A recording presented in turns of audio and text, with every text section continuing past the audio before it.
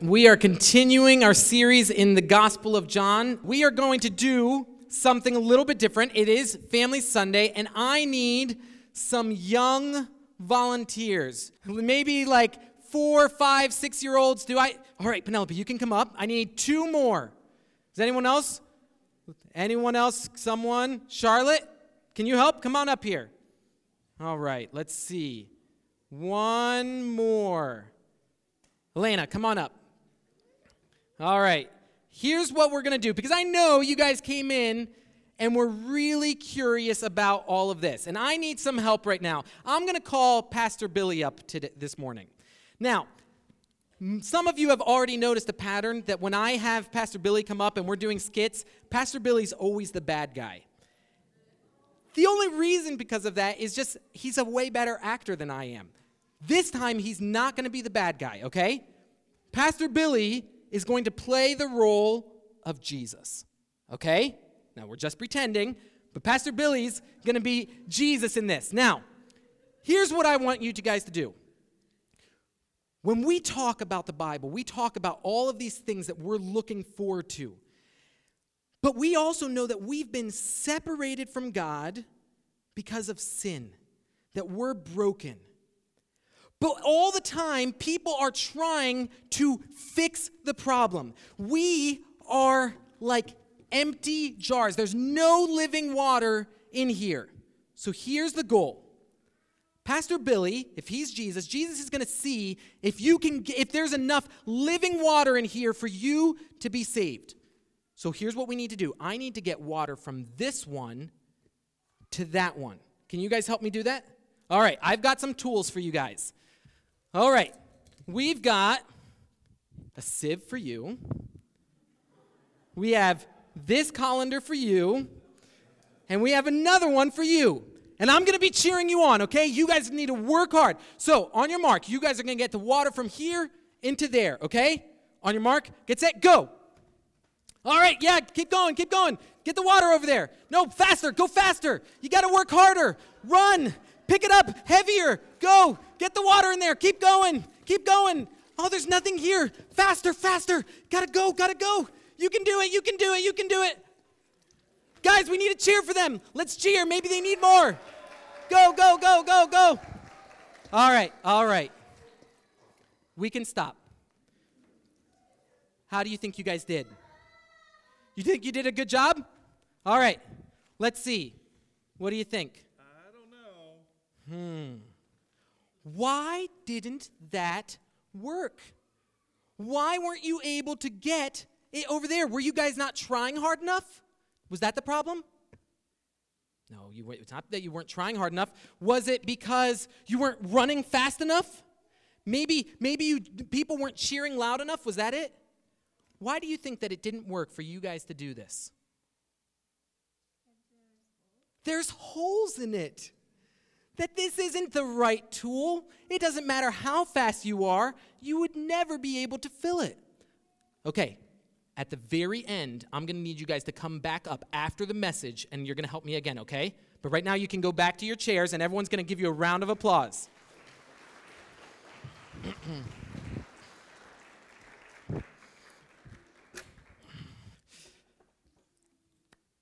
Kids, right now, if you have your children's bulletin, here's what I want you to draw. I want you to draw in the first part, maybe something broken on the top part and then something fixed on the bottom part. Maybe it's a broken cup that's leaking, but on the bottom part, it's a cup that is all together.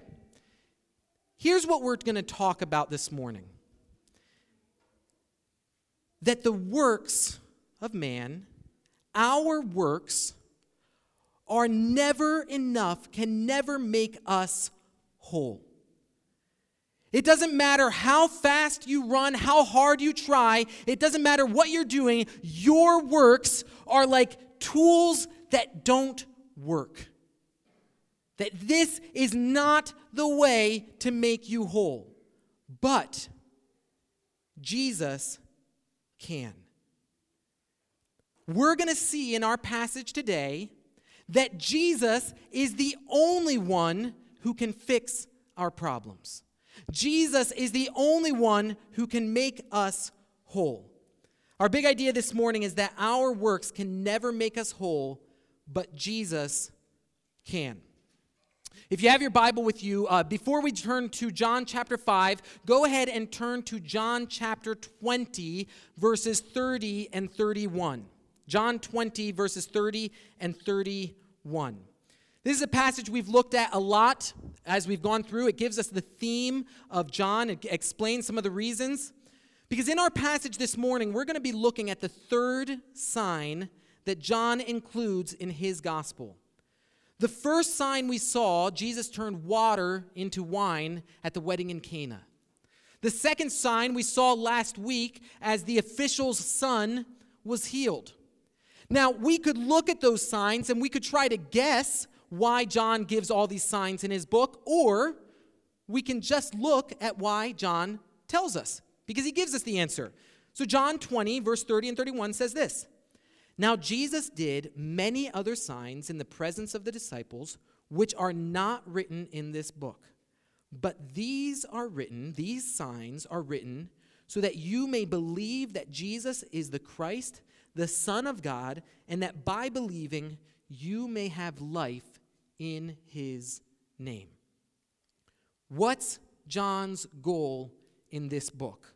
What's the question that John looks to answer through the Gospel of John? We did this last week. I think you all know the answer. What's the question? Who is Jesus? Show your kids that when teachers ask questions in classes that you answer loudly. What's the question that John answers? Who is Jesus? But is John interested in just transferring information? Is John interested in just telling us, answering a question so that you can fill in the right multiple choice question on a test? No. The signs reveal the identity of Jesus. Only the Son of God could do the signs Jesus did. Only the Word who took on flesh can reveal the glory of the Father as the only Son. These signs point to who Jesus is, but there should be a response.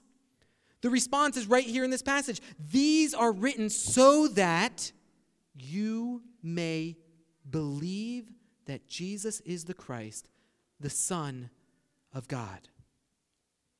And the reason John is so passionate that that would be our response is because there's a result. The result is continuing there, that by believing you may have life in his name. John knows that we are empty vessels, that we are broken, that we do not have in ourselves what we need. And so John wants to tell us this is who Jesus is, so that you may believe, and in believing, you may have life. But verse 30 says that Jesus did many other signs that are not included in John's gospel.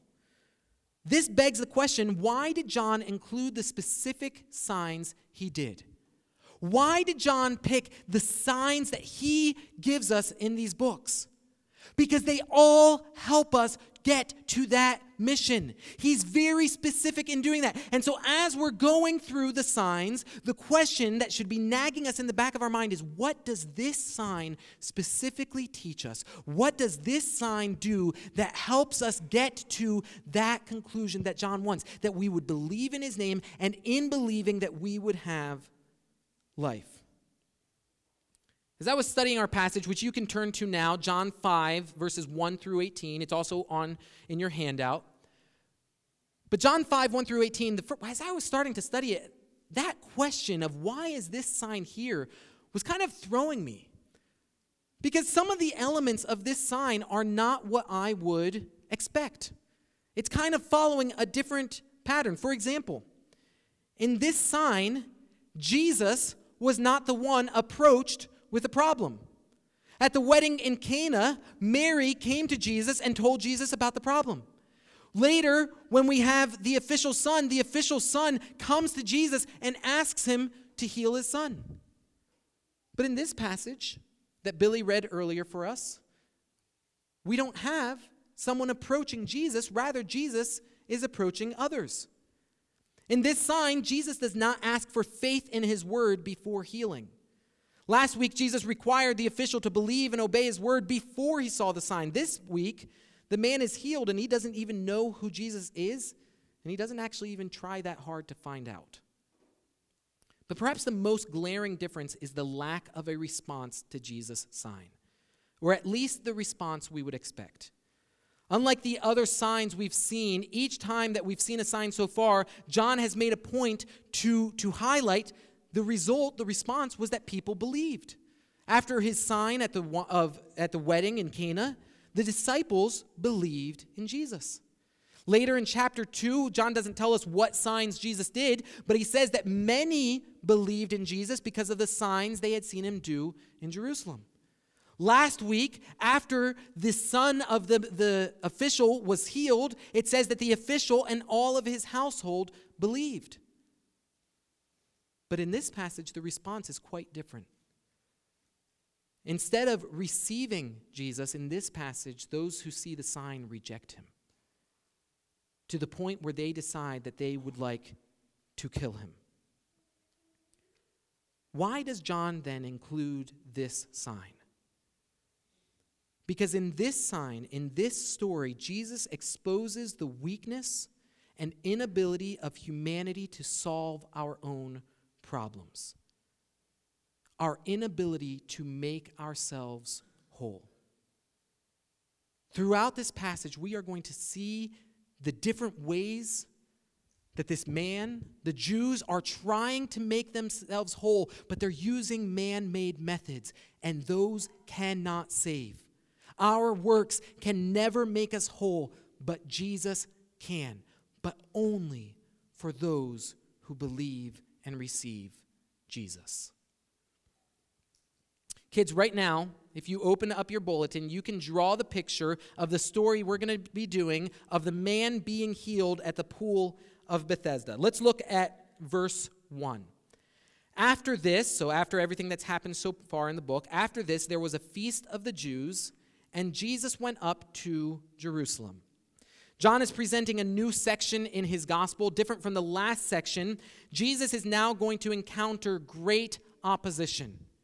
Jesus is not going to have the same responses that he's had in the past to his signs. He's going to have people that are going to contradict him. They're going to fight against him. One of the things that John does is he kind of orders things around different Jewish feasts or festivals. The last section that we were in was all around the Passover, the first time that Jesus was in Jerusalem. Now he's at a different feast. We're not sure which feast that is, but he's back again in Jerusalem. And in Jerusalem, he goes to a specific place. Look at verse 2. Now there is in Jerusalem by the sheep gate a pool, in Aramaic called Bethesda, which has 5 roofed colonnades. In these lay a multitude of invalids, blind, lame, and paralyzed. John, as an eyewitness to the things that Jesus did, he shares details of one who was there and could see those things. This week, I was talking through this passage with Bill Mulligan, who's working in the nursery right now, so not Billy, but his dad. And he had the privilege of going to where most people agree is the actual pool of Bethesda in Jerusalem. And he texted me pictures and was showing me, and it really does fit what John describes. So John's talking about this place, but at this place, who's there? There's a multitude of people at this specific place. Who is it?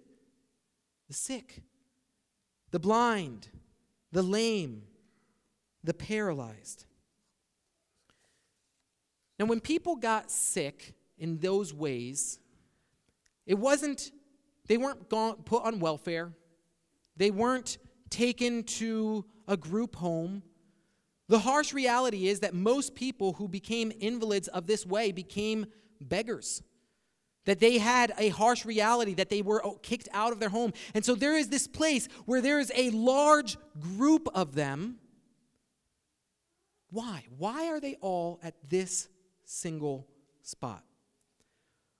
Well, some of you might have noticed that in your handout, after verse 3, we would expect there to be verse 4. But go ahead, look in your handout. After verse 3, where does it go? to verse 5. I didn't forget how to count this time. But if you look in your Bible, you'll see that it does the same thing. It goes from verse 3 straight to verse 5. That verse 4 has been omitted from this section. Now, why is that the case? What was omitted, and why was it omitted? Well, I'm going to read to you what the part that was omitted. For an angel of the Lord went down at certain seasons into the pool and stirred the water. Whoever stepped in first after the stirring of the water was healed of whatever disease he had. So, that verse 4 explains that the reason there were so many sick and invalids in that place was because at different times, an angel would come down, he would stir the water, and then if the person that went into it would become healed. Okay, if that's the verse, why is it not in our Bible? The reality is because it shouldn't be. It's not actually part of the Bible. So during the time when John wrote the first Gospel of John, when he wrote what he did, he sent that out to people, and then people would take what he wrote and they would copy it. John didn't make millions and millions of Bibles, and we have the exact one that John wrote. He wrote the original, and then people copied those. Most likely, at one time, someone saw that verse and said, let me explain what was happening here. Let me explain why they were all here, and they just added a little footnote. But then the next person went to write that down, and instead of saying it was a footnote, they put it into the Bible as part of Scripture. Now, there's a whole study on textual criticism of what actually should be there and isn't, but suffice to say, that verse 4, should not be in the Bible because it's not actually part of what John originally wrote. So we don't know whether or not it was really true that an angel ever did that. But what we can see is that that would be the reason why they were there.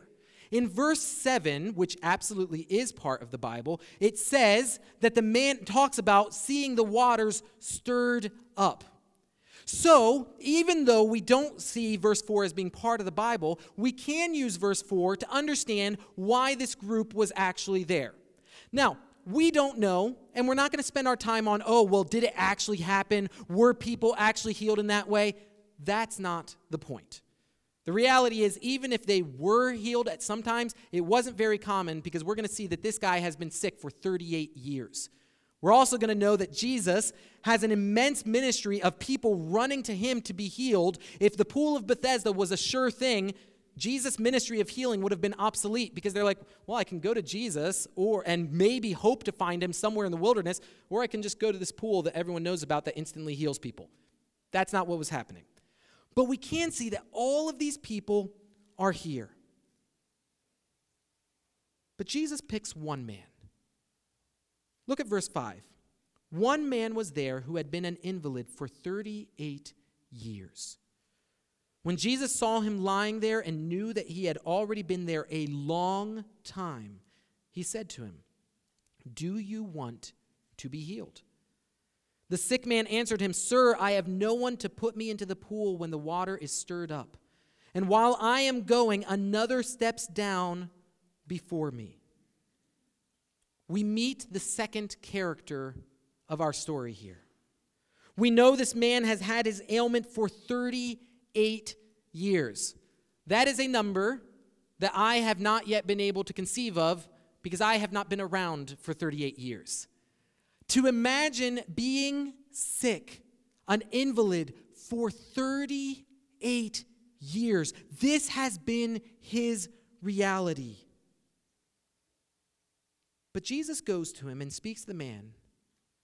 And when Jesus saw him lying there and knew, what I love about Jesus is Jesus always knows the reality of the people he's talking to.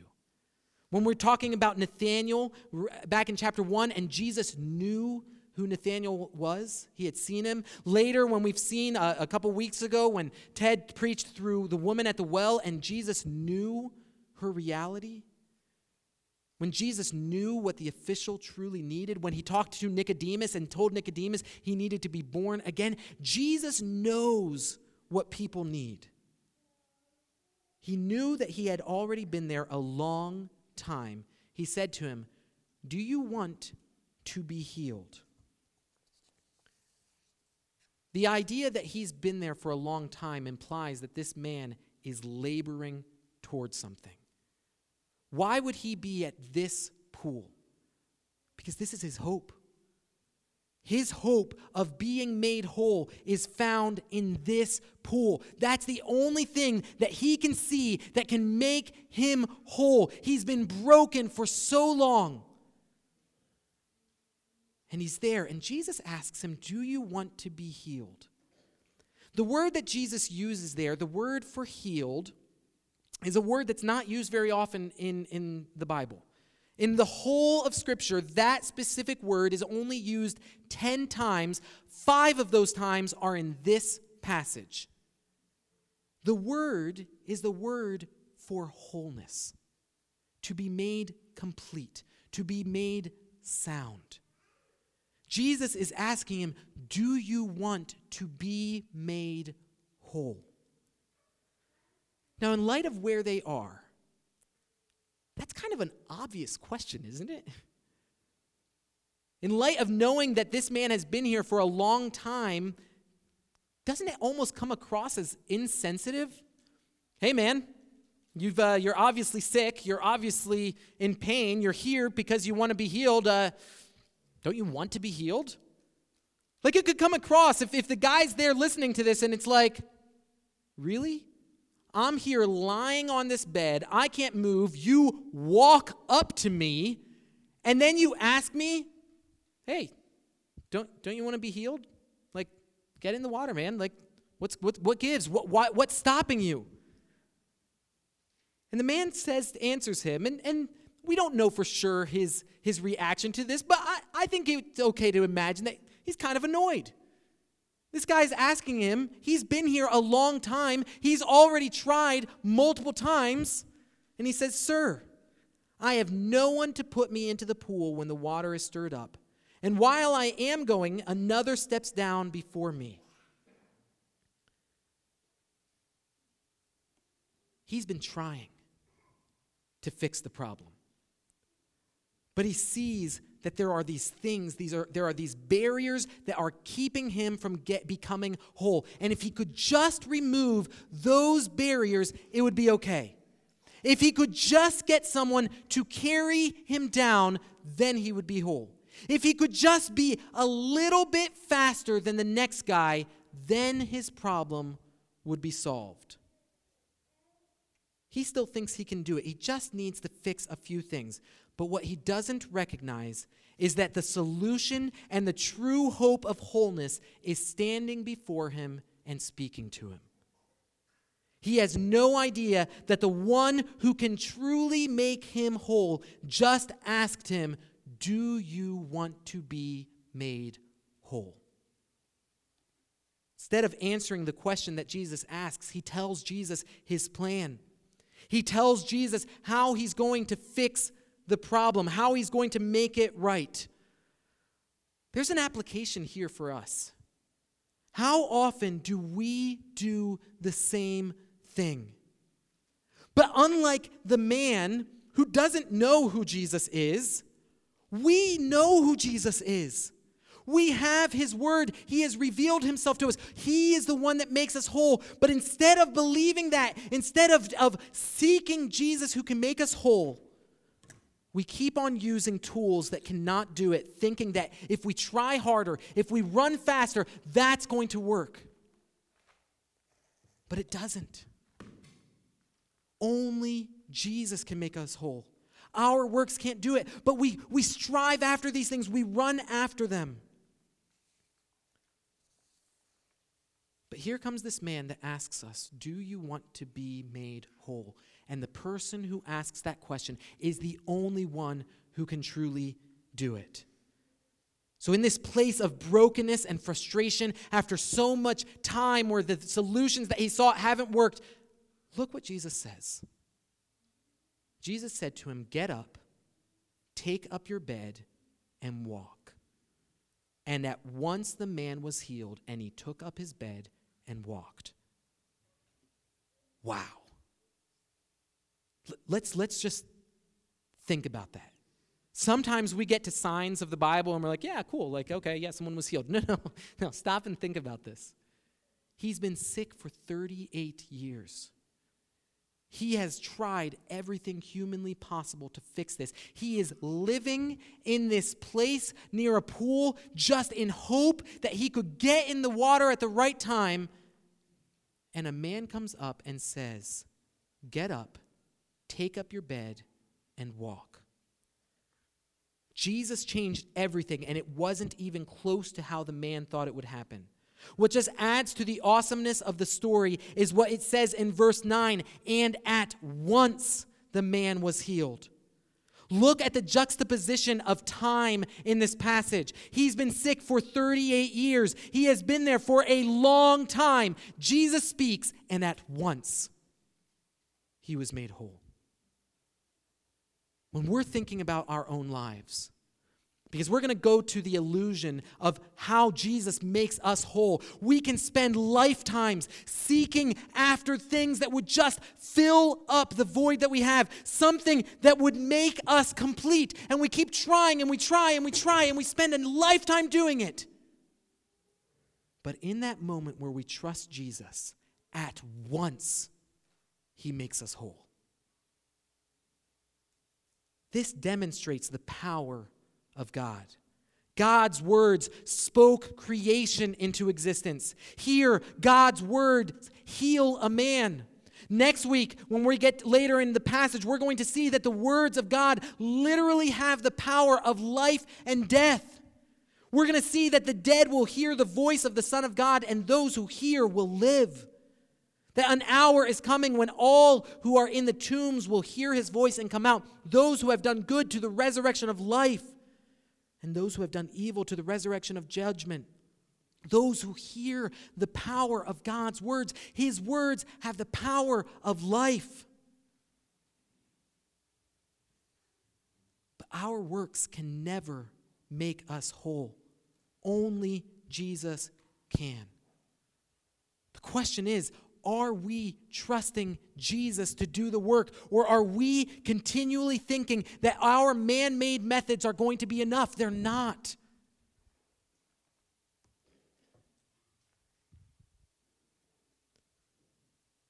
Our works can never make us whole, but Jesus can. Now at this point, we could stop here. We've gone through the paragraph. We've seen an element of Jesus' power. But is that everything that John wants to show us in sharing this story? No, there's something more going on here.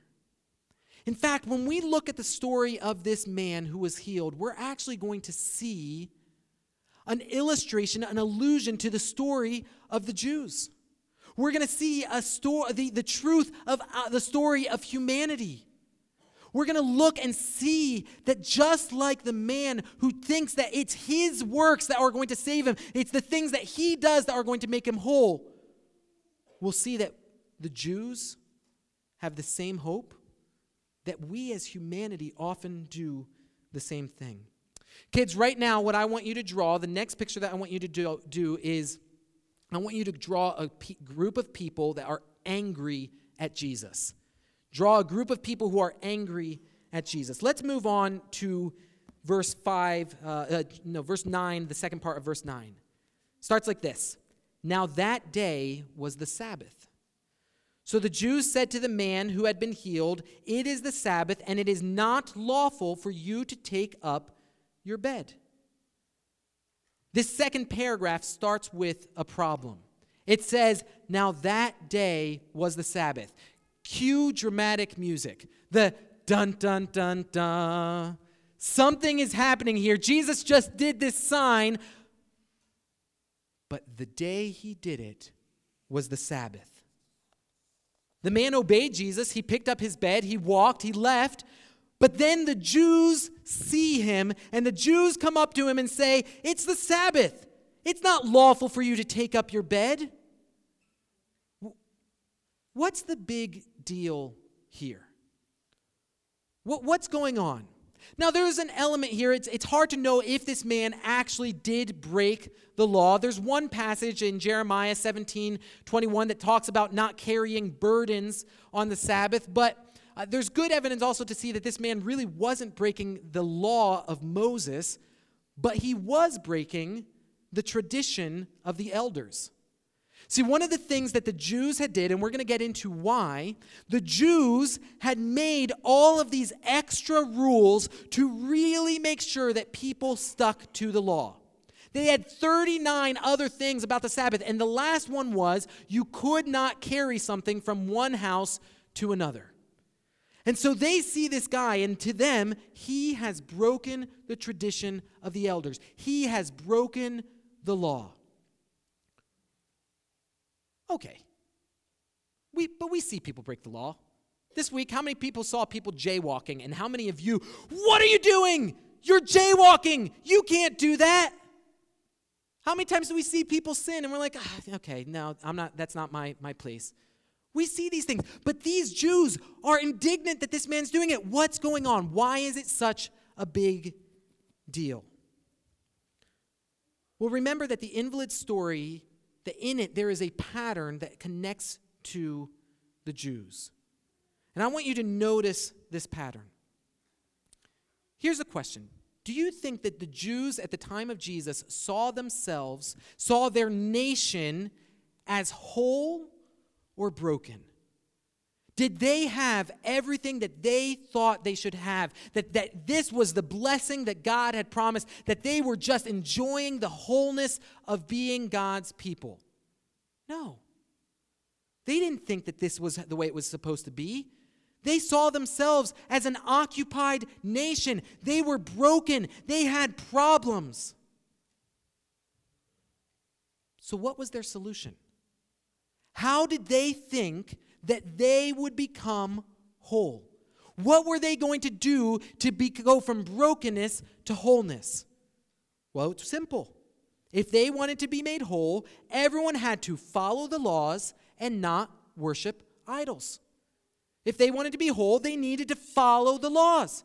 One of those laws was the Sabbath. The problem was they'd been trying that, and it hadn't worked. They'd been trying to be made whole. And so what did they start doing? You know what? Maybe we're not following the law closely enough. Let's make it better. Let's fill it out a little bit more so that then we will be made whole. So they started adding these other things to make the law. But here's the thing. You can't add to what God says and make it better. But that's what they're trying. Why are they trying to do that? Because that's their hope. Are you seeing the parallel, the pattern between the Jews and this man? This man who is broken and his hope is the works that he'll do, is being able to get into the pool. The Jews who are broken and their hope is in what they will do. But there's a more to the pattern because there's also a reason they're not doing it. What did the man say? It's these, I don't have someone to take me. Other people get me there first. Meaning, it's other people who keep me from being whole. Look at the Jews. It's other people that are keeping us from being whole. It's not our problem. We follow the Sabbath. It's these other people that are walking around carrying their beds on the Sabbath. They're the problem. But who is the only one who could make them whole? They've been trying the works of the law for years, for centuries. And that hasn't worked, just like the man worked so long and it still never made him whole. Who is the only one that can truly make the Jews whole? Jesus, God. And he's there. He's before them. The Word took on flesh. He's there in their midst. The one who can truly make them whole is there. Just like he was there asking the question to the man. But do the Jews recognize who he is? No. In fact, even when it is clear who he is through his signs, they still reject him. They don't see him as the man who can make them whole. Now, don't miss the irony here. What was the purpose of the Sabbath? The purpose of the Sabbath was a time of rest. We saw that God rested on the seventh day. It was a time where in the books of the law, it talks about allowing people to rest, allowing the land to rest, animals to rest. It was a time of worship, a special time that was set aside to worship God. It was meant to demonstrate trust. When we think of Exodus, where God tells them to gather on the sixth day more food and then not do anything on the seventh, that means trust God that He will provide for you. But these Jews aren't doing that on the Sabbath. They've taken rest and made it work. They look at the rest and they say, we need to work at making our day of rest what it's supposed to be. They look at this man and saying, you're doing it wrong. They're not worshiping God. Why aren't they worshiping God? Because they think that the solution is themselves. Who are they worshiping? Themselves. They think that they're the solution. It's idolatry. And they're not trusting God. They're not trusting God to be the one who does the work. They're trusting themselves to do the work. So to the Jews, breaking the Sabbath was a big deal. It's the reason they aren't whole. So they challenge the invalid. It is the Sabbath, and it is not lawful for you to take up your bed. They're upset. This guy's in trouble. But see how he responds. But he answered them, the man who healed me, that man said to me, take up your bed and walk. Now, I don't want to read too much into this, but man, this kind of feels like what happens in the Garden of Eden. Whoa. Nope. Not me. It's that guy over there. He's the reason that I'm breaking the rules. The man who healed me, that man said to me, take up your bed and walk. Who is the invalid deferring to? Who is he trying to appease in this moment? Is it the man who healed him and said, no, I'm going to follow this man? Or is it these Jews who are challenging him about works? It's the Jews. This is so different. In a couple of weeks, we're going to be in chapter 9, where again, Jesus is going to heal a person on the Sabbath. But this time, he heals a blind man. And again, the blind man is challenged by the Jews, but the blind man's having none of it. They challenge him, and he gives it right back to them. And he's like, are you not blind yourselves? Can you not see? The guy who was blind is now calling the Jews blind because they can't see what Jesus is doing. But that doesn't happen in this passage. In this passage, the guy throws Jesus under the bus, not once, but twice. He goes back to the works of the law. He goes back to submitting to them. But look what information he gives, even in his answer that throws Jesus under the bus a little bit. He still gives some good information. The information he gives him is 1, Jesus healed me. 2, Jesus told me to pick up my bed and walk. Although he doesn't know it's Jesus, the man. The man healed me. The man told me to pick up my bed and walk. Now, of those two things, which is the more revealing about the character and identity of Jesus? The two things that he says. The man healed me. The man told me to pick up my bed and walk. If you hear that statement, what's the more surprising of those two statements? He healed me. If you're going to want further questions, if you're going to ask a follow-up question, that's the part you're going to focus on. I don't know about you guys. That's not a conversation I have much where people come up to me and say, oh yeah, I was an invalid for 38 years. I tried a lot of things, and then instantly I was healed. Interesting, but who told you to pick up your sleeping bag? Do you see the contrast? Look what they ask him. They asked him, who is the man who said to you, take up your bed and walk? He's already told them, the man healed me. That man told me to pick up my bed. Interesting. And who was it that told you to pick up your bed and walk? That's right. But what are the Jews demonstrating here? They're blind. They can only see their own solution. Their only hope is their man-made methods. Here, someone tells them the sign that reveals the identity of Jesus. Only Jesus could have done that.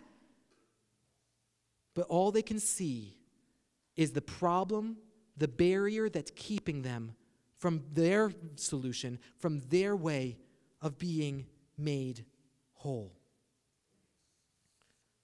Friends, we do the same thing so often. Before salvation, how much did we hold on? We had seen the truth of the gospel, but we did not accept it because we were holding on to our own solutions. I'll just be good enough. It's a big scale. As long as I'm a good enough person, that will make me whole. As long as I do these works, that's enough. We hold on to that thinking that will make us whole, but our works can never make us whole. But Jesus can. But even after salvation, how much do we still go back to those things? The man had already been made whole. But he goes back. He goes back and tries to submit to these other things. We've been made whole. We've placed our faith in Jesus, but we still think, well, no, but what will really make me whole is these other things as well. We need to see Jesus as the only solution, to trust in him. Look at verse 13. Now the man who had been healed did not know who it was, for Jesus had withdrawn as there was a crowd in the place. Afterward, Jesus found him, second time that Jesus found him, in the temple and said to him, "See, you are well. Sin no more, that nothing worse may happen to you." Again, you almost see this contrast of this man who keeps on being found by Jesus, but keeps on turning away from Jesus, but that Jesus is pursuing. Friends, that's our story. We did not pursue God. We did not find, we need a solution, and we were the ones that discovered Christ, and that's what saved us. No, Christ pursued us. The Word became flesh and was revealed to humanity. Jesus found us. Jesus is the one who seeks us to make us whole. But Jesus finds him again, and Jesus' words are interesting. He says, see, you are well. Sin no more, that nothing worse may happen to you. What's the implication of what Jesus is saying there? The implication is that the reason the man was broken, the reason the man was an invalid, was because of his personal sin. That's an uncomfortable thought for us these days. We don't like thinking about, that this man was an invalid because of a sin that he had done. Now, that is not a universal truth. We should not become like people, like Job's friends, who see anyone going through anything and say, definitely because you sinned. Is it true that all hardships are a result of living in a fallen world? Yes. But is it true that every person who is struggling is because of their own personal sin? No. Again, when we get to chapter 9, they're going to ask Jesus, who sinned that this man was blind? Was it his parents or was it him? And Jesus said, none. No one. That wasn't why he was born blind. It was to glorify God. So we should be very cautious before looking at the hardship of another and saying, it's definitely because of your sin. That being said, we don't want to swing so far in that pendulum to say that there are never times where we suffer because of personal sin. In Acts 5, Ananias and Sapphira are struck dead because they lie to Peter. In the Old Testament, over and over again, people are struck with sickness, with leprosy because of their sin. In 1 Corinthians 11:30, Paul warns us on how we take the Lord's Supper because people are doing it wrong, there are some who are sick and even dying. James 5:16 says, "Therefore confess your sins to one another and pray for one another that you may be healed. The prayer of a righteous person has great power as it is working." Now, why is this important? Again, it shows the pattern. What was the man relying on to be made whole? Man-made methods. What had caused him to be broken in the first place? His own sin. Friends, that's where we are. Why are we not whole? Because of our own sin. Why is Israel broken? Because of their sin. If they think that man-made methods are what is going to solve the problem, no, man-made methods is what got them in that place. That's the reason they're broken.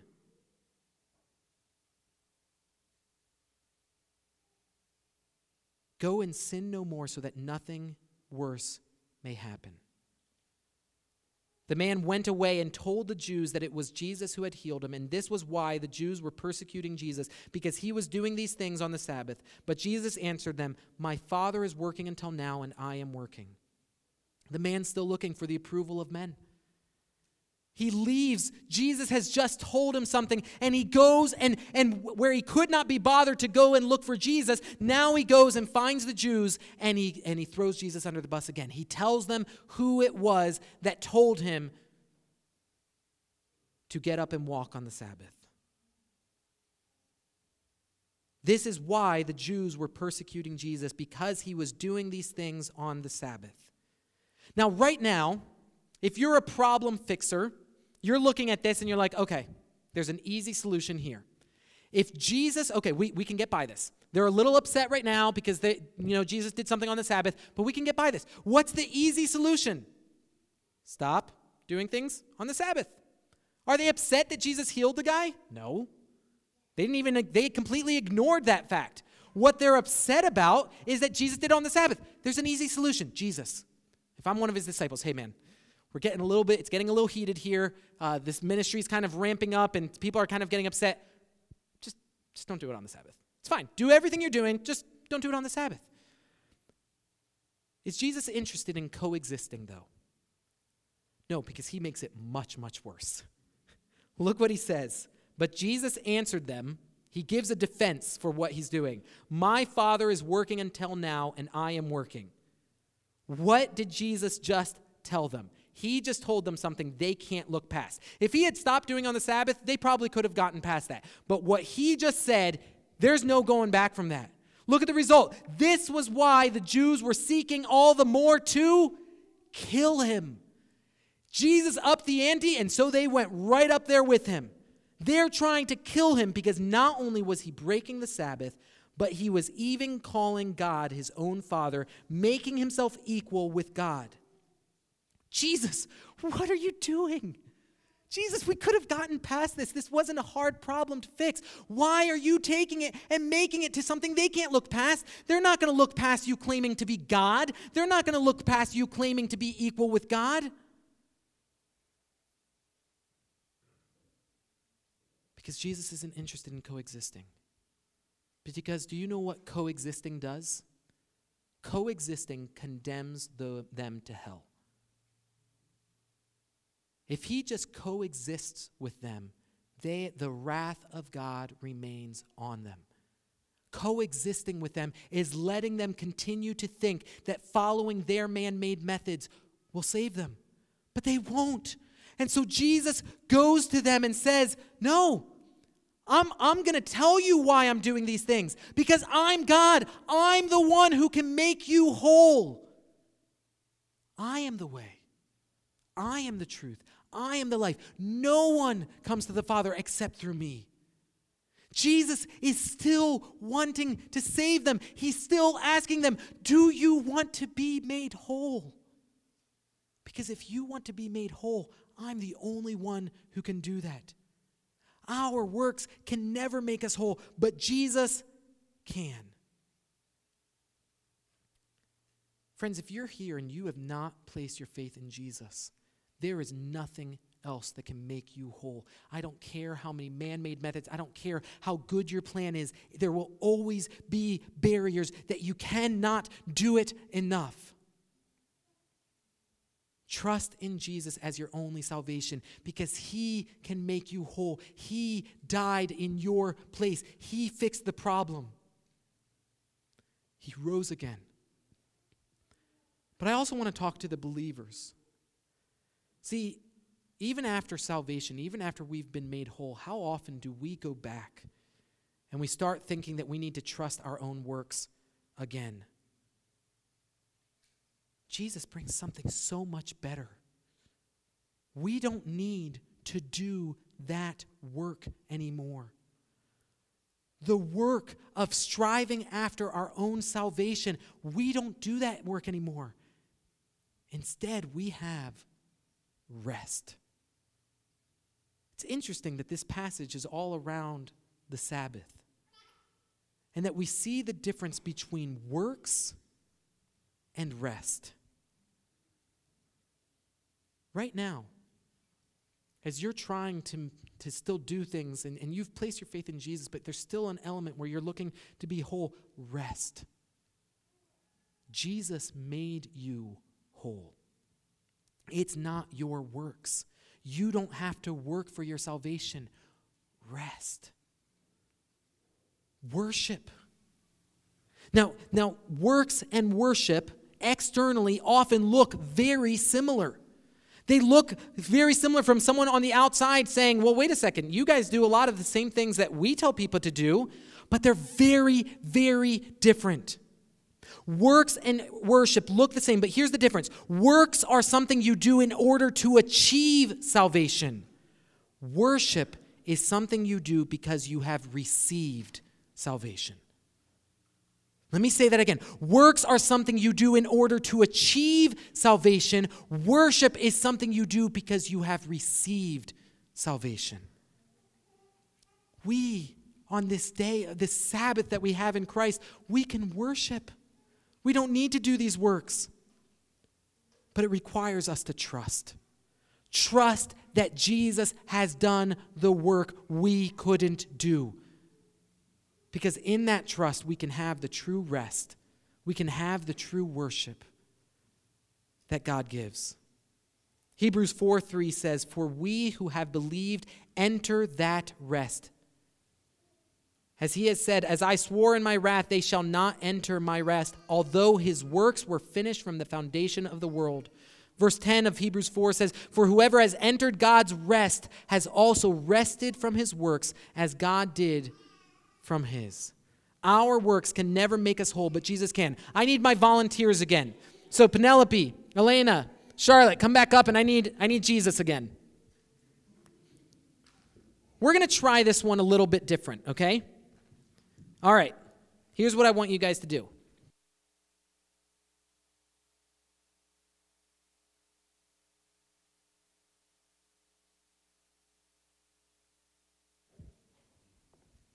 Go ahead.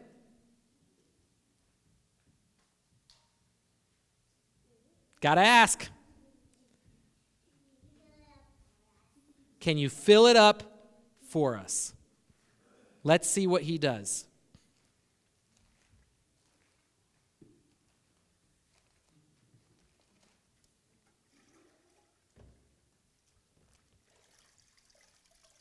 Look at that. Is that full? Is that more full than you could ever do by yourself? Even if you kept working, could you ever get it full like that? You can put it down. It's okay. Okay. My burden is light. Okay. Jesus fills. I don't know what it means when Jesus empties. But Jesus fills. Jesus does the work that we could never do. It doesn't matter how hard you try, our works can never make us whole. But Jesus can, and Jesus does.